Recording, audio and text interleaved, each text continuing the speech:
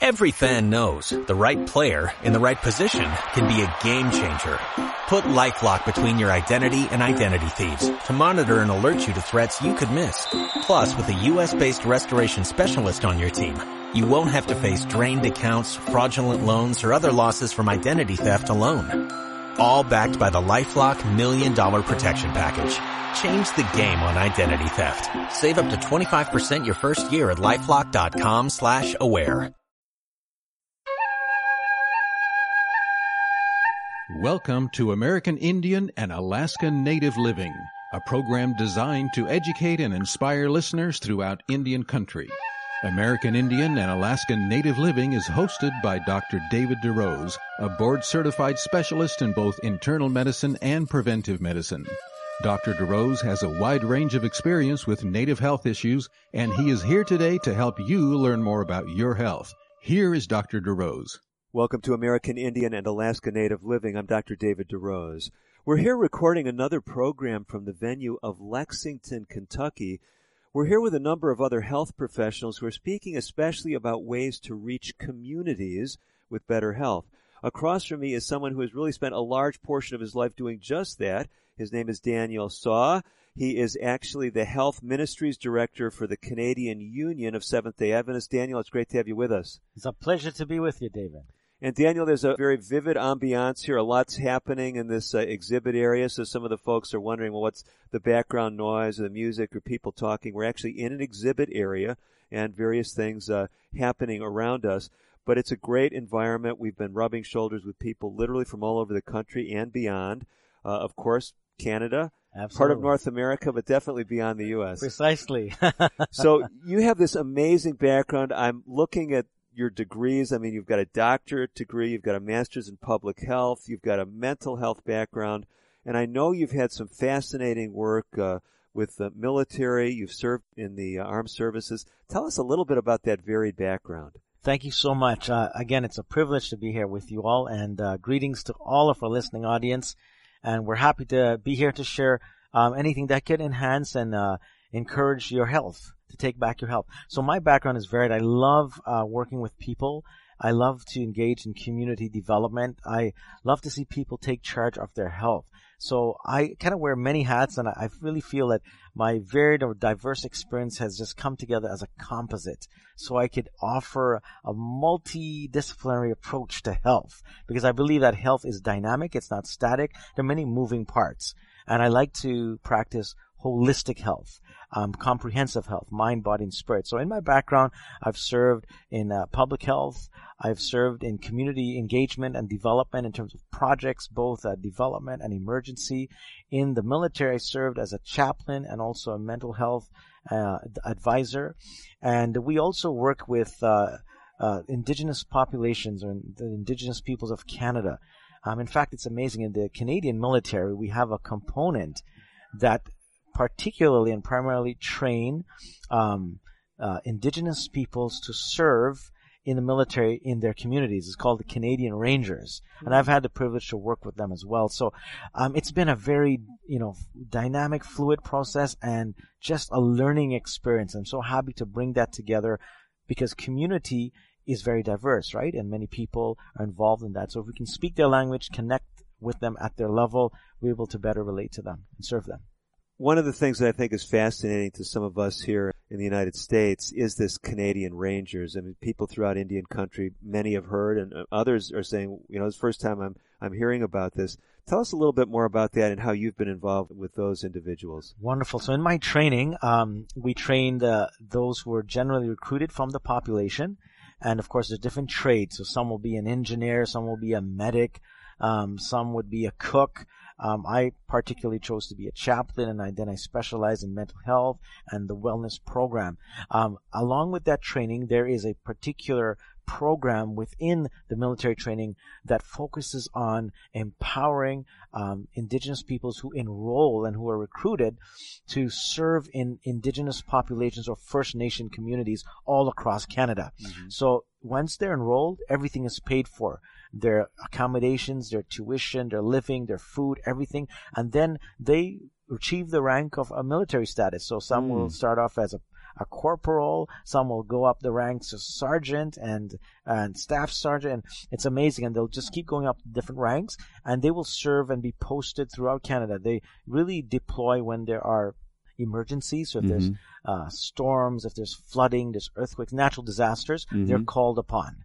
And they are, there's different units all across Canada. So if it's in one region, then they can activate one of the units and then deploy those Canadian Rangers to serve. I remember particularly there was a major flooding, and a water dam broke in one of our fly-in-only communities in northern Ontario. Wow. Close, going toward the Arctic. Okay. And they called in the Rangers, and they helped with evacuation, safe-proofing homes, assisting with debris and cleanup. They were phenomenal to work with, and I had the privilege of working with them through logistics, through some health educational programs, and assisting with the whole management of the emergency crisis. One of the things that's become a very hot topic and a fascinating topic to me as a health professional is the aftermath of some of these natural disasters or man-made cataclysmic events. We're talking, of course, about things like PTSD, post-traumatic stress disorder, but there's a lot now coming out in the literature about post-traumatic growth. Yes. And help us kind of understand some of this, because so many things, when we're in Indian country, we hear the stories of people who haven't been directly impacted.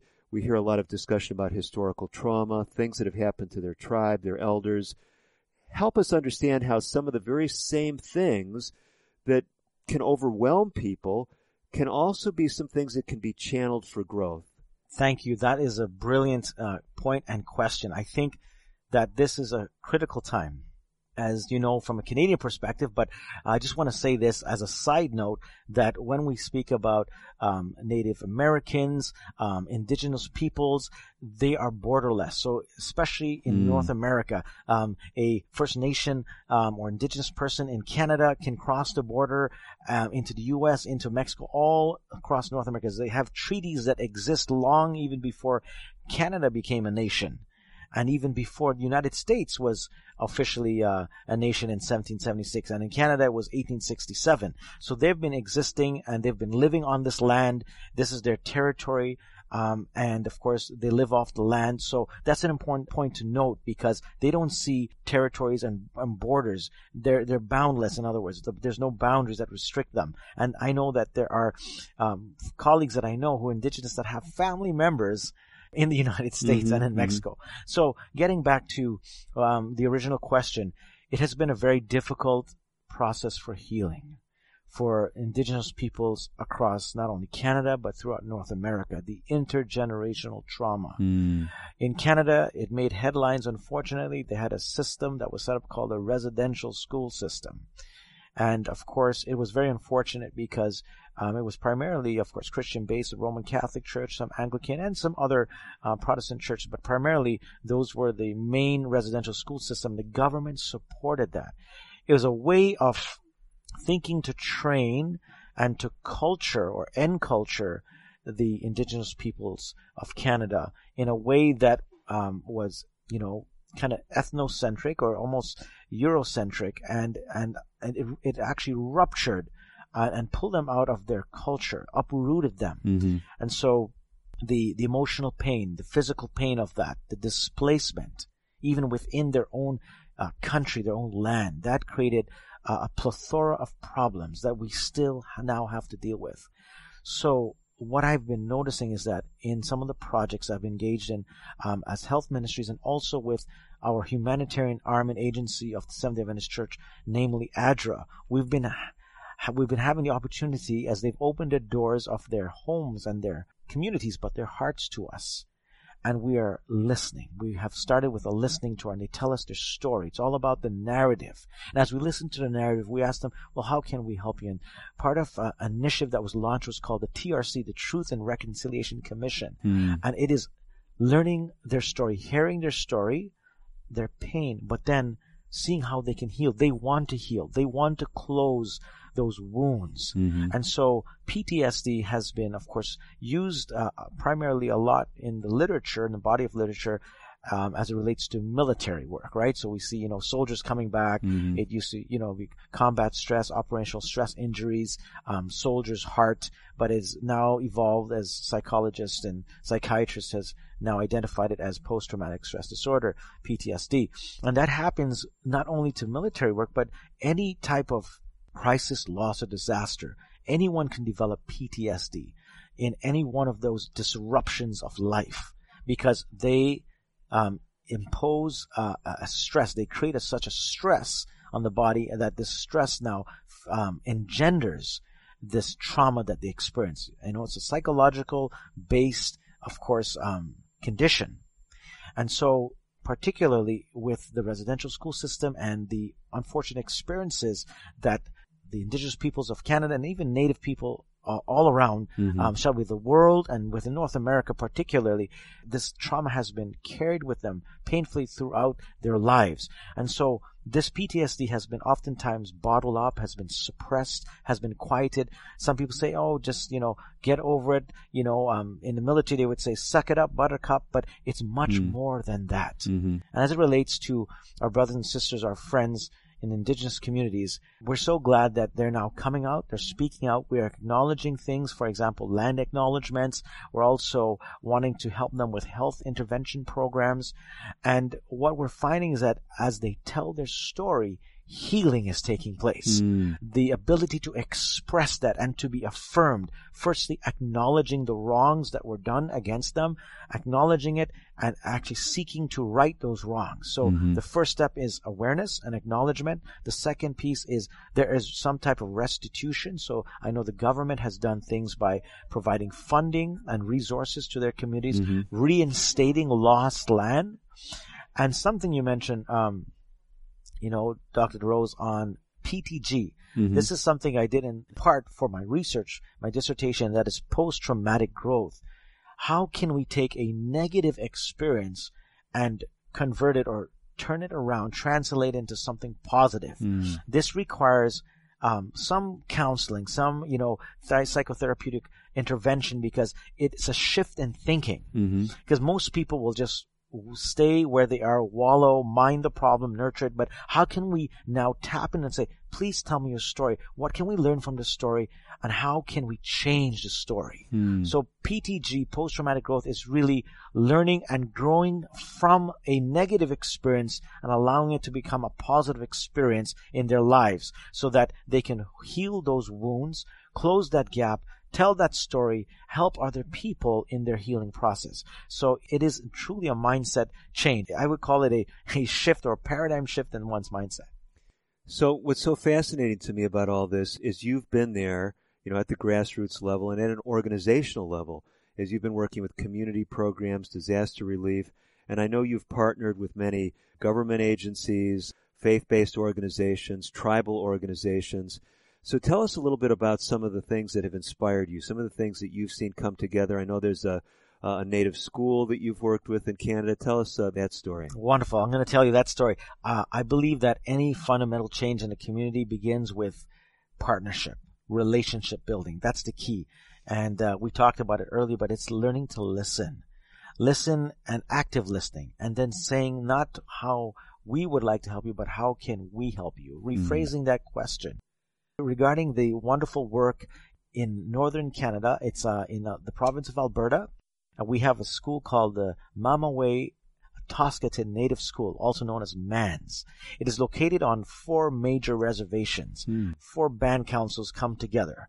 And what is amazing is that our church, Seventh Adventist Church, wanted to be a part of the healing and reconciliation process. So what they did was offer free education to young people, to youth, to students from those 4 major reservations. The enrollment has peaked over 200 students that are offered free education. They also get a free lunch as well. Okay. And we also are using a trauma-informed approach and a cultural-informed approach. That means the learning lessons are used through cultural lenses, cultural customs. And what is amazing is that I just met one of the chief from the Samson Reserve. His name is Chief Saddleback. and maybe some of our listening friends may have heard of this chief. His son was a graduate, attended our school and graduated, and he's gone on to post-secondary education. And I was speaking with him, and he said how that made a big difference by the school learning, listening, partnering together with them.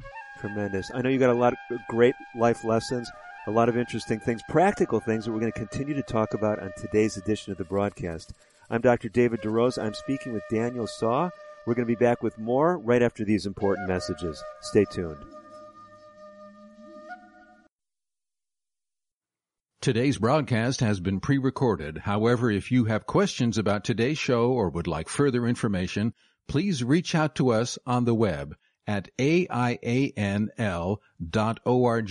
That stands for American Indian Alaska Native Living. Again, aianl.org. Or you can call us at 1-800-775-HOPE. That's 1-800-775-4673. We'll be right back after this.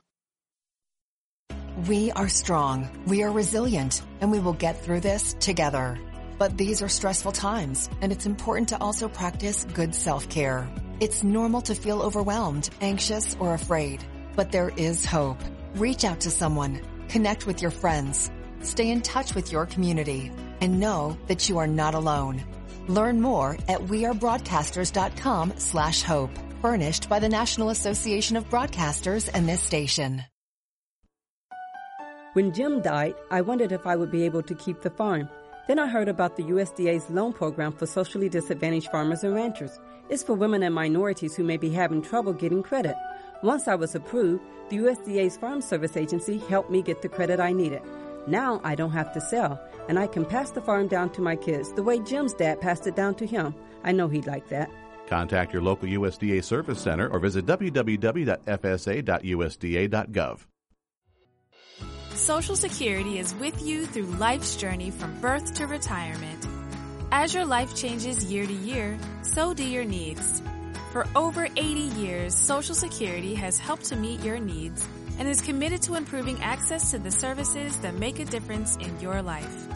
Today, you can verify your earnings, estimate your future benefits, apply for retirement, manage your benefits, and even change your address, all from the comfort of your home. Social Security's online services help put you in control with secure access to your information anytime, anywhere, allowing you to spend more time with family, friends, or simply just enjoying the day. Social Security, securing today and tomorrow. See what you can do online at socialsecurity.gov. Produced at U.S. taxpayer expense.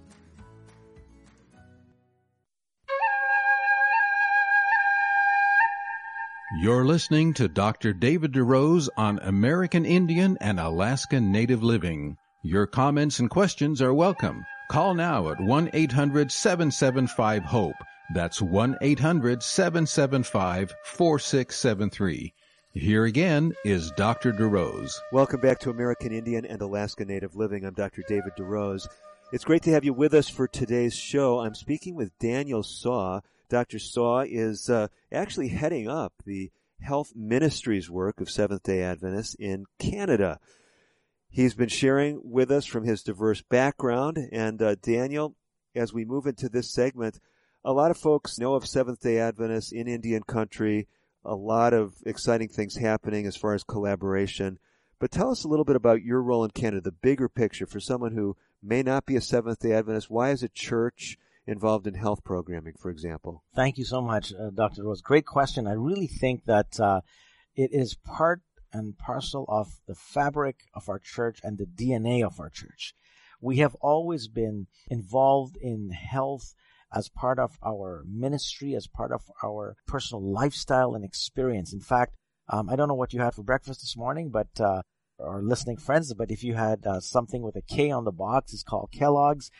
Quick story, of course, Dr. John Harvey Kellogg, a medical doctor, which many have heard. Him and his brother started up, Kellogg's Cereal City, and he was also a pioneer in health ministry work. In fact, health work development work. He had a sanitarium called Battle Creek in Michigan, and many people came there. So that started, he was a part of the Seventh-day Adventist Church, and of course that started the alignment with the health work and what we do in terms of proclaiming the gospel, because we believe that the gospel is about healing and wholeness, making a person whole, mind, body, and spirit. And so my work in Canada is to help our churches integrate that. So we have a health-focused based ministry. If we're doing community development work, if we're doing anything that is helping people enhance their health, we want to ensure that that is incorporated in a lot of our church ministry outreach programs. Part of that is also our mandate to work with Indigenous peoples of Canada. How can we work with them?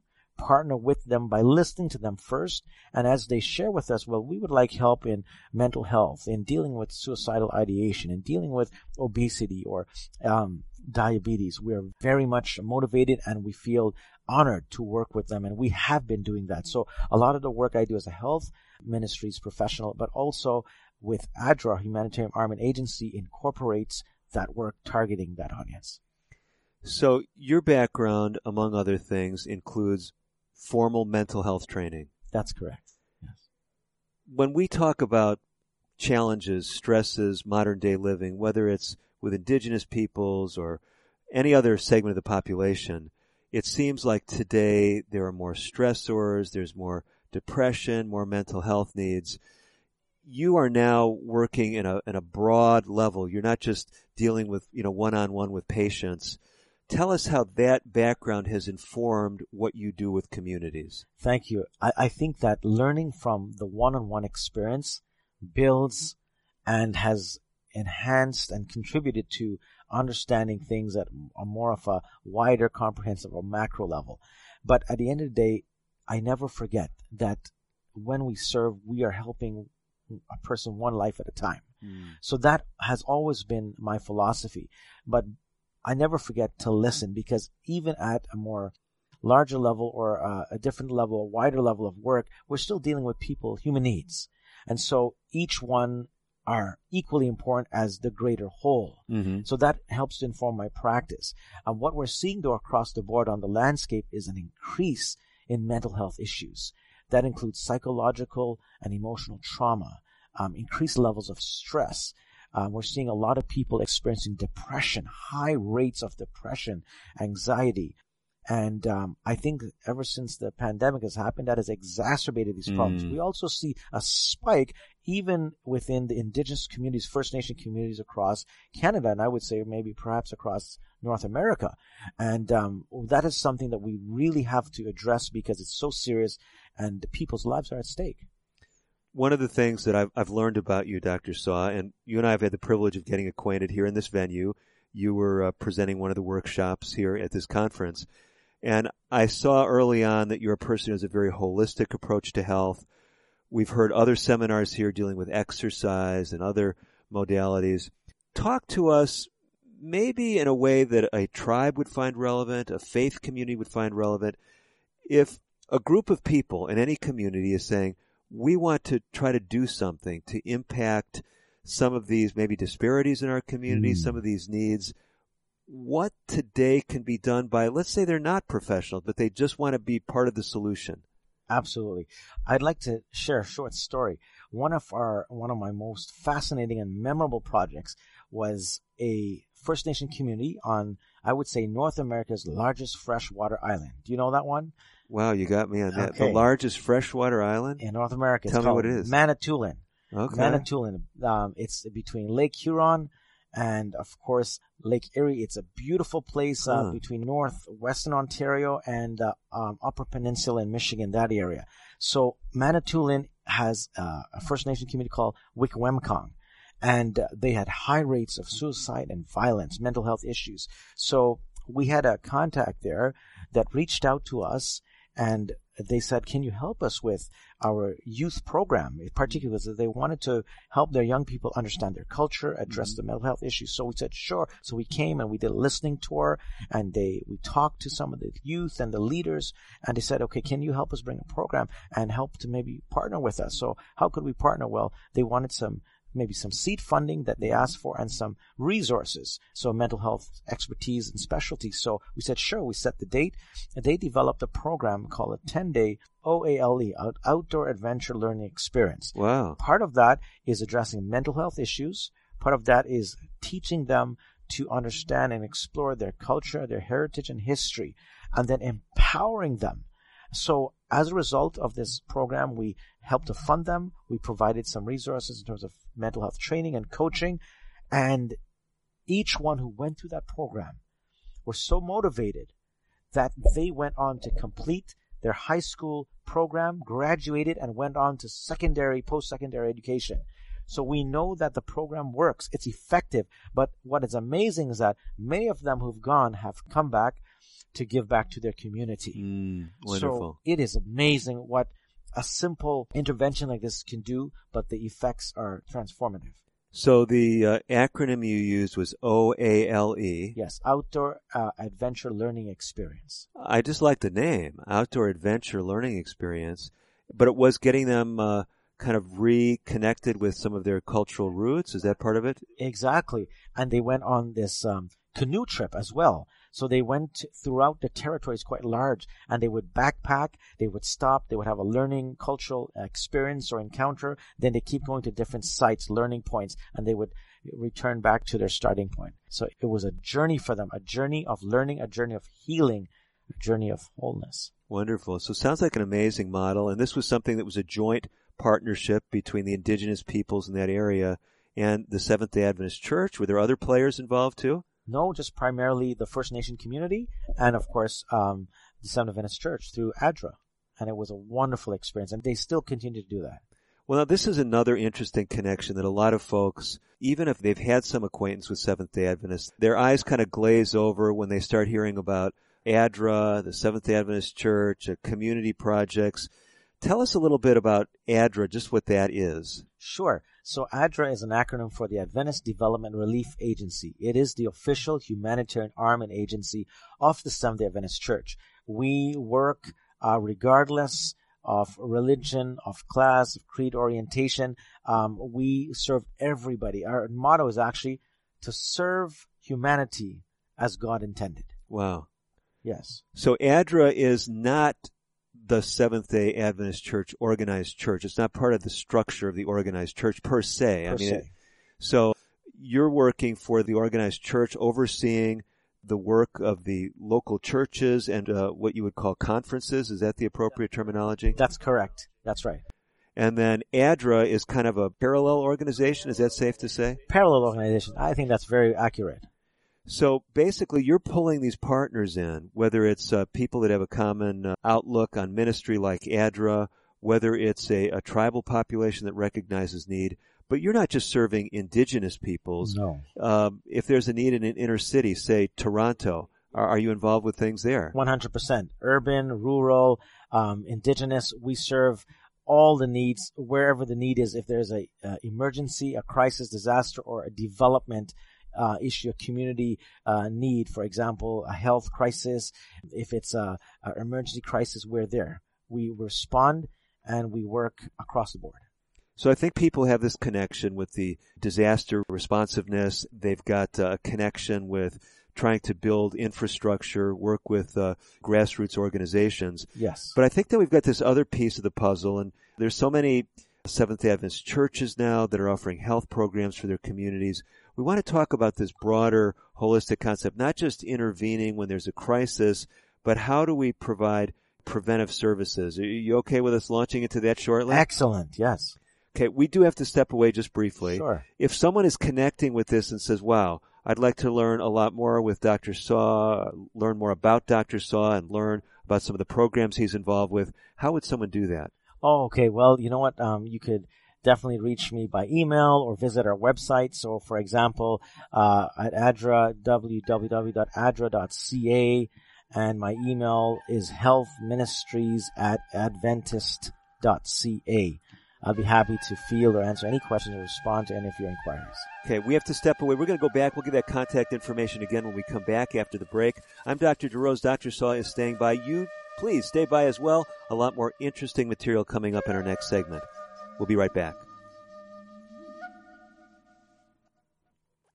American Indian and Alaska Native Living will continue in a moment. If you have questions or comments about today's pre-recorded broadcast, please contact us on the web at aianl.org or call 1-800-775-HOPE. That's 1-800-775-4673. A message from the National Police Association. It used to be that any able-bodied person would offer to assist a police officer in danger. Now, passers-by are more likely to take a video. There's a better use for your phone when an officer's in trouble. Call 911. Tell the operator where you are and what you see. Then, start your video to provide evidence later. To learn more about how you can assist law enforcement, visit nationalpolice.org. That's nationalpolice.org. Unlike other health concerns, mental illness is not always easy to see. Depression won't show up on an eye chart, and you can't measure it on your bathroom scale.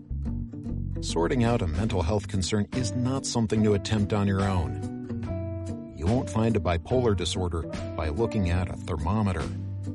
Like many other health conditions, help for mental illness takes professional diagnosis and treatment. Anxiety won't just go away under a stick-on bandage. So the sooner you seek treatment, the better. If you or a loved one has a mental health concern, don't go it alone. Find out what to do. For 24-hour free and confidential information and treatment referral, call 1-800-662-HELP. Learn more at samhsa.gov/support. That's samhsa.gov/support. Using meth taught me everything about freedom, only not like you think. It taught me how easy it is to lose your freedom. If you think meth is taking control of you, ask for help. You have the power to be truly free. I know. I'm Jan, and I'm free from meth. If you or someone you know is struggling with meth, call 1-800-662-HELP for 24-hour free and confidential treatment referral. Learn more at samhsa.gov/meth. You're listening to Dr. David DeRose on American Indian and Alaska Native Living. Your comments and questions are welcome. Call now at 1-800-775-HOPE. That's 1-800-775-4673. Here again is Dr. DeRose. Welcome back for the second half of today's edition of American Indian and Alaska Native Living. I'm Dr. David DeRose. Across from me in this actual physical location, it's not a virtual interview, across from me is Dr. Daniel Saugh. Dr. Saugh and I had the privilege of getting acquainted as we're both presenting meetings here in Lexington, Kentucky, at a venue that's drawing together many people who are active in community health. Dr. Saugh, you have been coordinating, working, collaborating with groups throughout Canada, especially representing the health ministries of the Seventh-day Adventist Church in Canada. Yes. One of the things that we were starting to touch on in the previous segment is just this preventive aspect, not just responding to disasters, not just helping in crises, not just helping a community when they say we've got this need. And we want to launch into that. Before we do, I promised my listeners that we'd give out your contact information again. You had mentioned contact information for ADRA, which is the humanitarian service arm of the church, right? Yes. Give me that website again in Canada. No problem. So it's www.adra.ca. Okay, ADRA for ADRA. Adventist Development and Relief Agency. Okay. Precisely. And that's .ca. .ca. You guys are in Canada. Yes. And then you have a personal email that you're willing to allow people to contact you through. Yeah, and I'd just like to add, if they want to visit our international website, we have adra.org. So www.adra.org. Okay. Yes. Okay.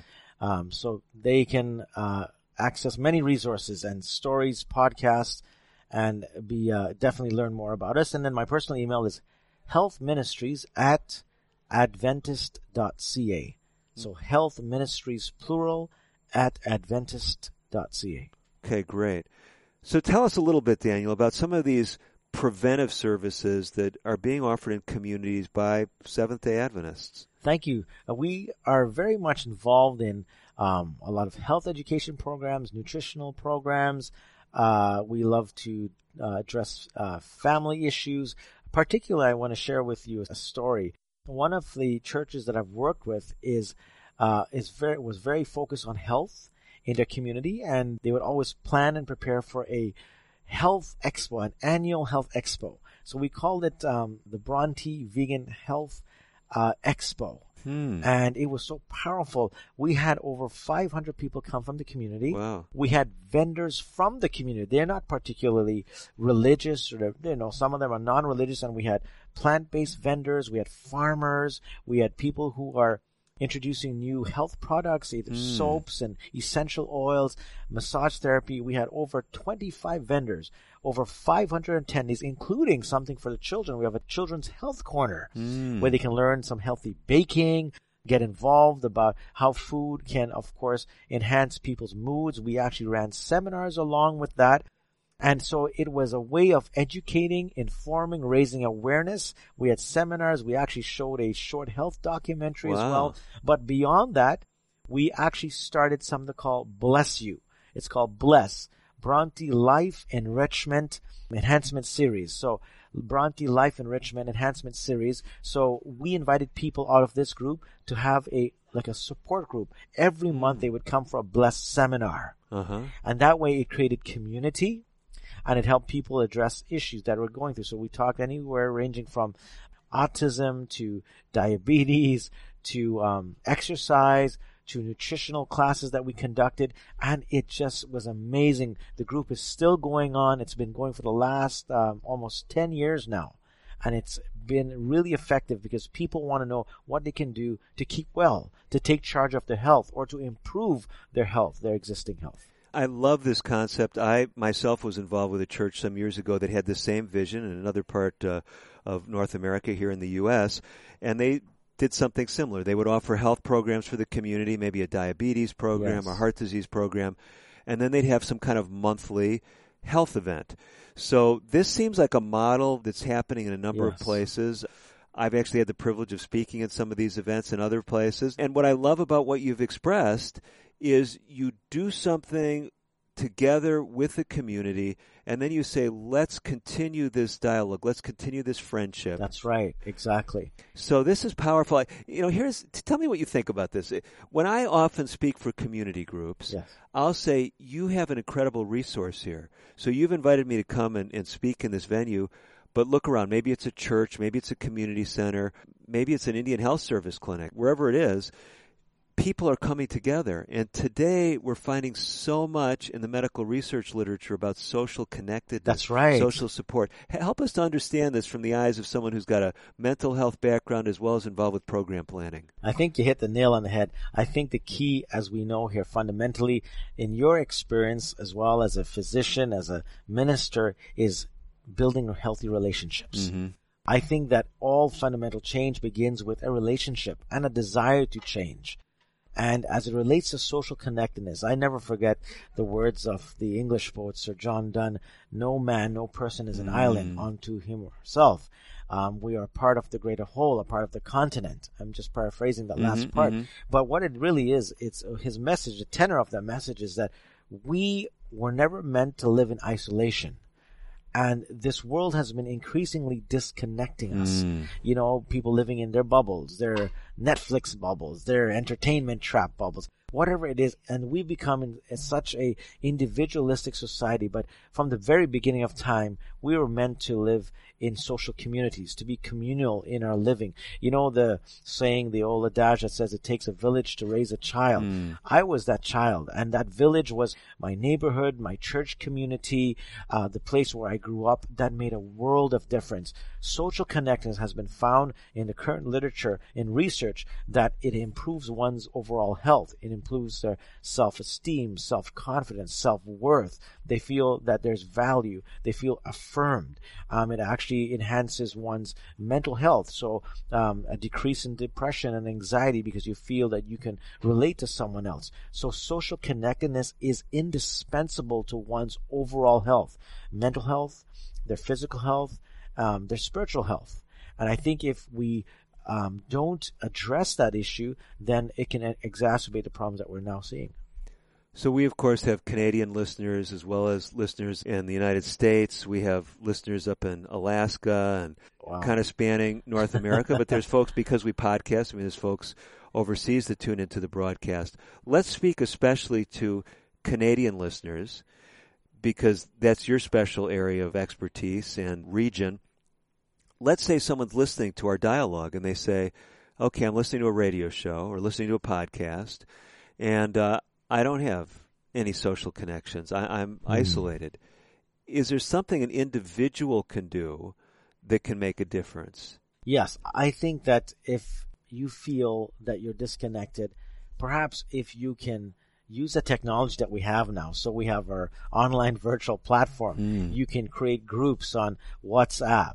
You can create groups on different social media platforms, and maybe you want to be a part of a group that may be talking about mental health. There's a mental health support group online. There could be psychosocial support health groups. There could even be health or nutrition groups. So I really feel that we need to, where we feel the need the greatest, we should find the resources out there. There are many out there.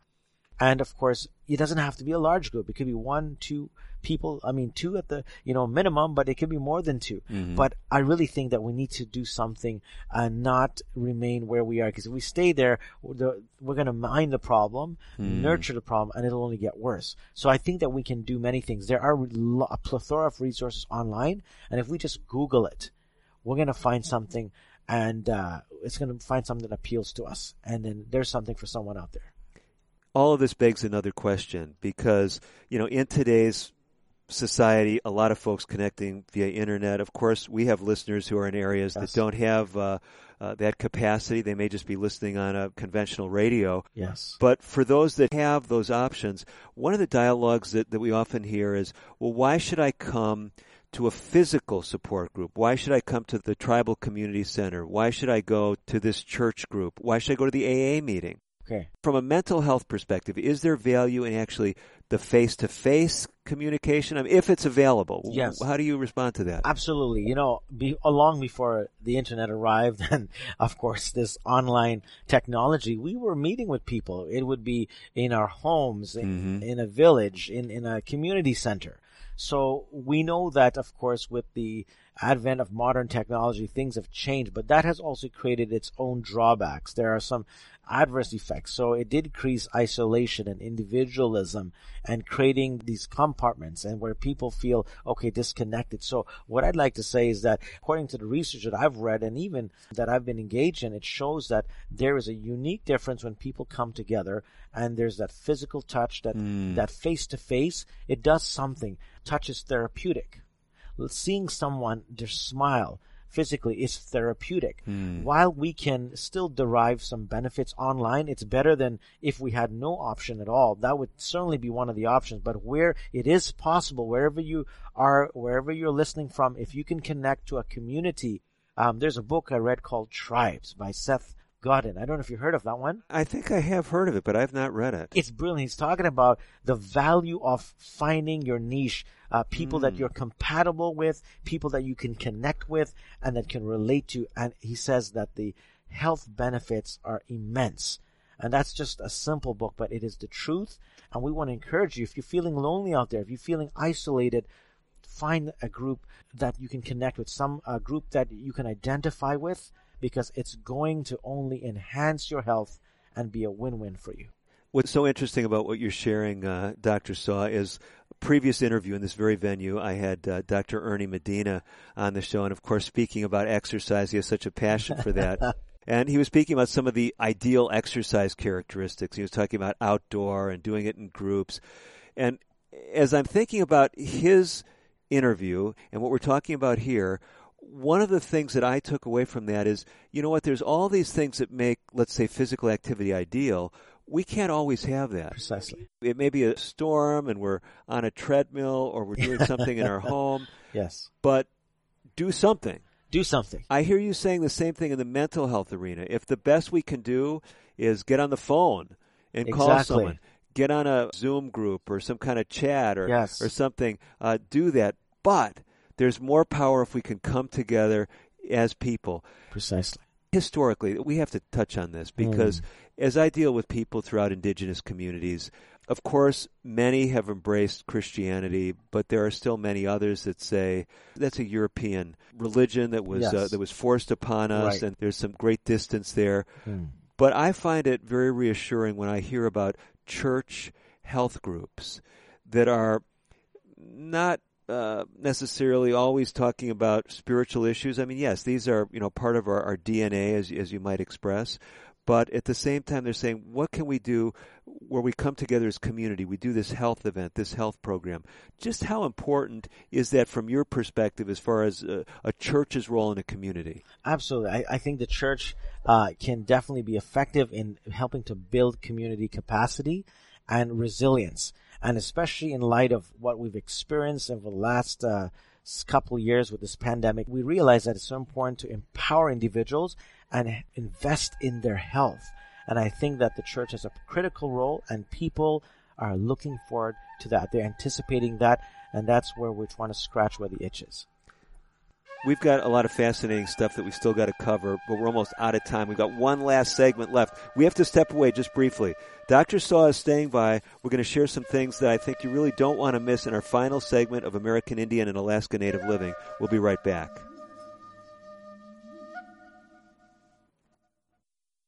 Today's broadcast has been pre-recorded. However, if you have questions about today's show or would like further information, please call 1-800-775-HOPE. That's 1-800-775-4673. We'll be right back after this.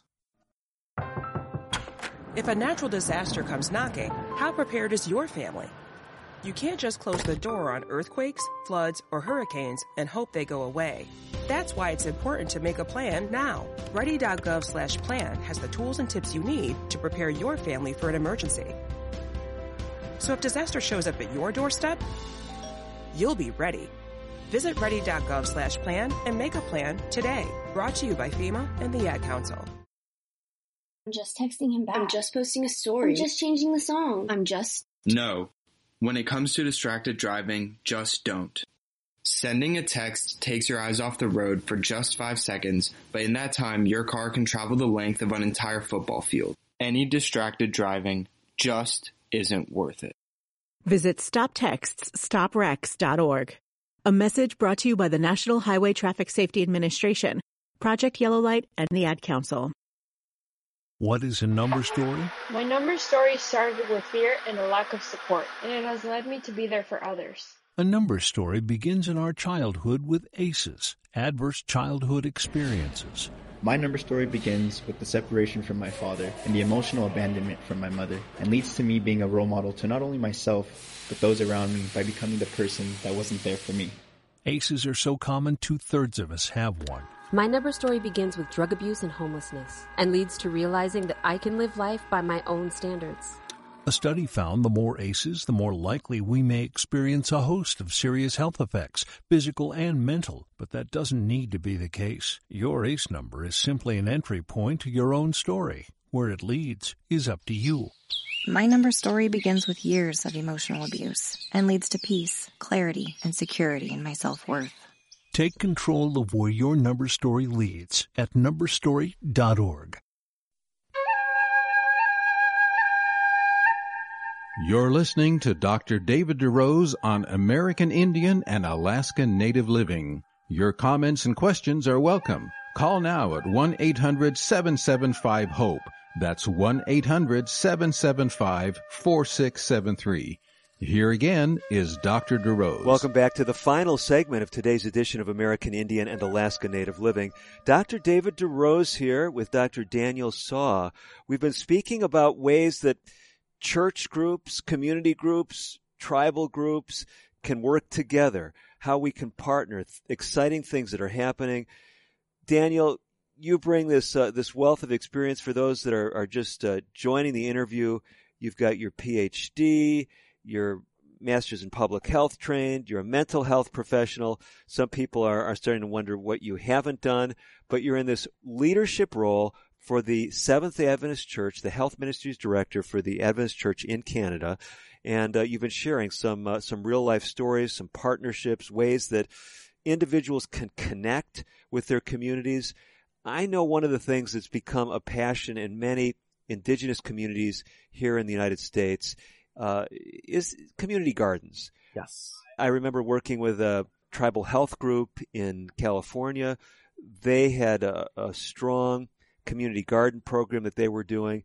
Yet I've noticed that sometimes maybe smaller tribes, maybe not indigenous peoples at all, and they're wondering, well, where do I start?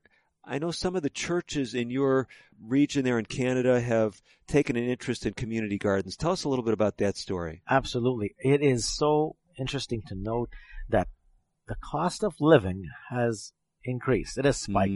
That also includes in the same breath food. So cost of food is expensive. Many people cannot afford certain foods anymore. And if you want healthier foods, you're going to have to pay. There's a price tag for that. Wow. So one of the things that we were inspired with is to connect with communities.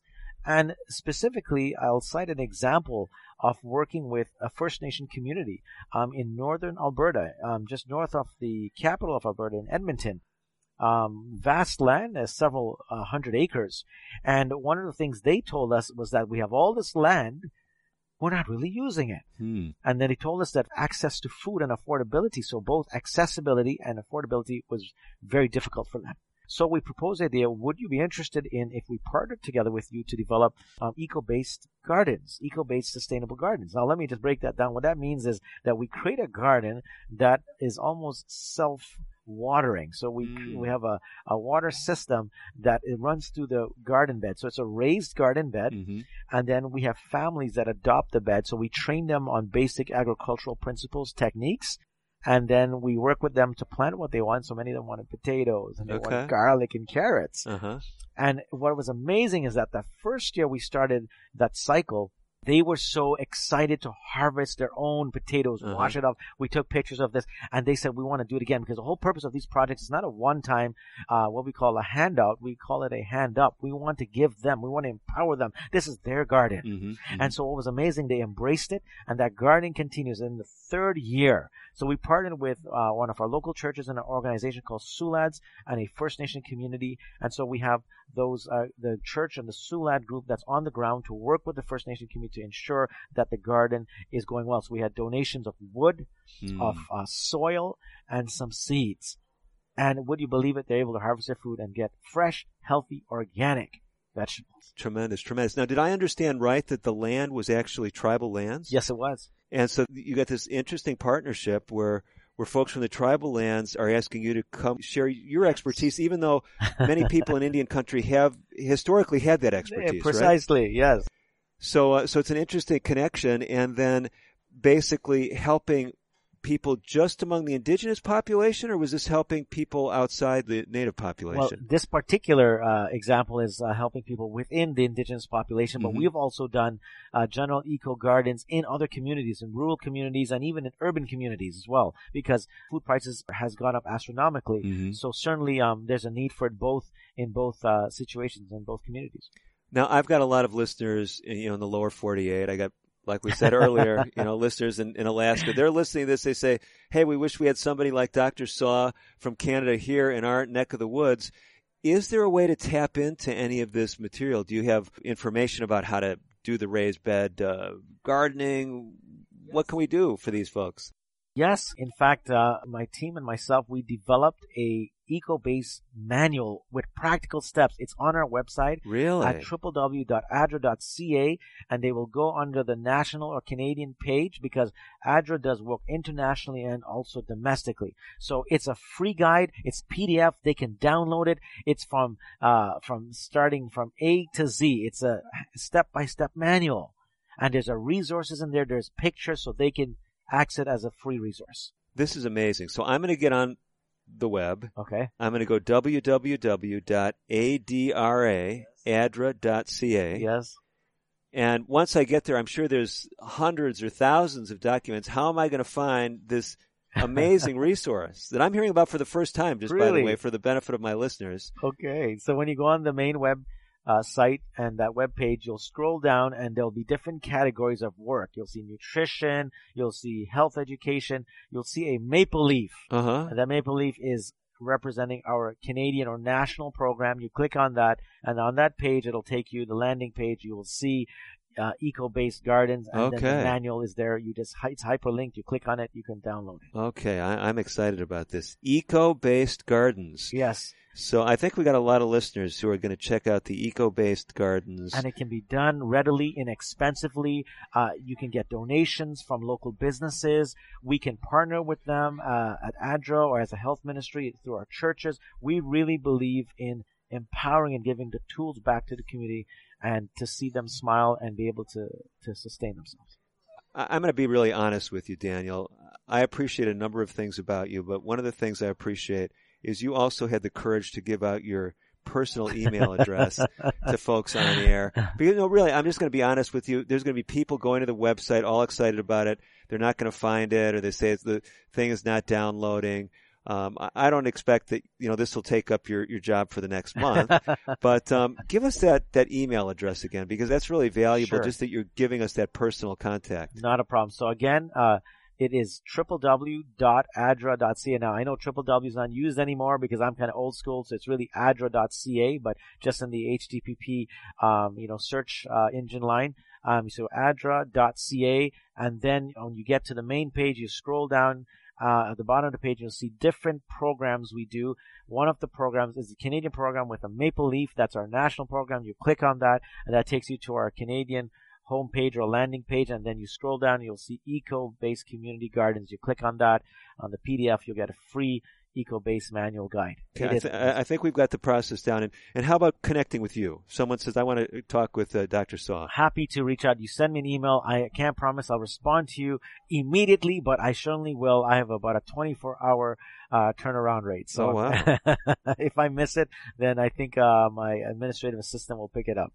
Okay, and is it, if I got it right, Health Ministries, plural, at Adventist.ca? Yes, that's correct. Okay. As we're winding up the show, I know you and I were speaking off air about some of the other things that you have a passion about and helping people see the big picture. I don't want to close the interview before we have an opportunity to touch on some of those topics. So share a little bit about what's on your heart. Well, I just wanted to share that, as we were talking about our Indigenous peoples of Canada and also Indigenous peoples just throughout North America, it has been a long journey for them. It has been difficult through the negative experiences that they have, gone through and personally encountered through intergenerational trauma, through being displaced in their land. And I just want to say that as a church, traditionally the church contributed to that. But I want to say, as someone who is a part of this church, it was the wrong picture of God that was portrayed and painted. It was not the right message conveyed. And so whatever we can do to contribute to the healing process, the reconciliation, we are here to do that here and now and for the rest of this journey in life. And so we just want to thank all of our listening friends, and particularly of those who are of the Indigenous communities. We love you, we appreciate you, and we want to be a part of your journey in the healing process. So if you don't mind, we're happy to work with you, partner with you, journey alongside you. I love not only the expression, but the reality of it, because you're out there doing it. It's not just someone saying, we're sorry and we want to help. You've shared with us on this show ways that the Seventh-day Adventist Church in Canada is trying to collaborate with Indigenous peoples, trying to make a difference in First Nation communities. And it goes both ways, right? Yes. So the blessing goes from Indigenous peoples to others and back the other way, and it's great to see the spirit of collaboration. As we wind up, Dr. Saugh, any final words? Someone has heard this show, maybe they're struggling with issues in their own life, just a final kind of take-home message. Sure. Just remember this. You're not alone.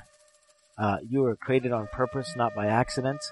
One of the conversations I had with one of the elders of a First Nation community is this common ground that we arrived at, and that is, we're talking about the Creator God, who made us in His image and likeness, and that means you are worth it.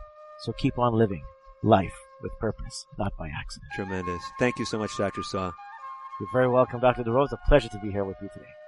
And to every one of you who've tuned into the broadcast today, I'm Dr. David DeRose. Thank you for joining us. As always, I'm wishing you the very best of health. Native Voice One, the Native American Radio Network.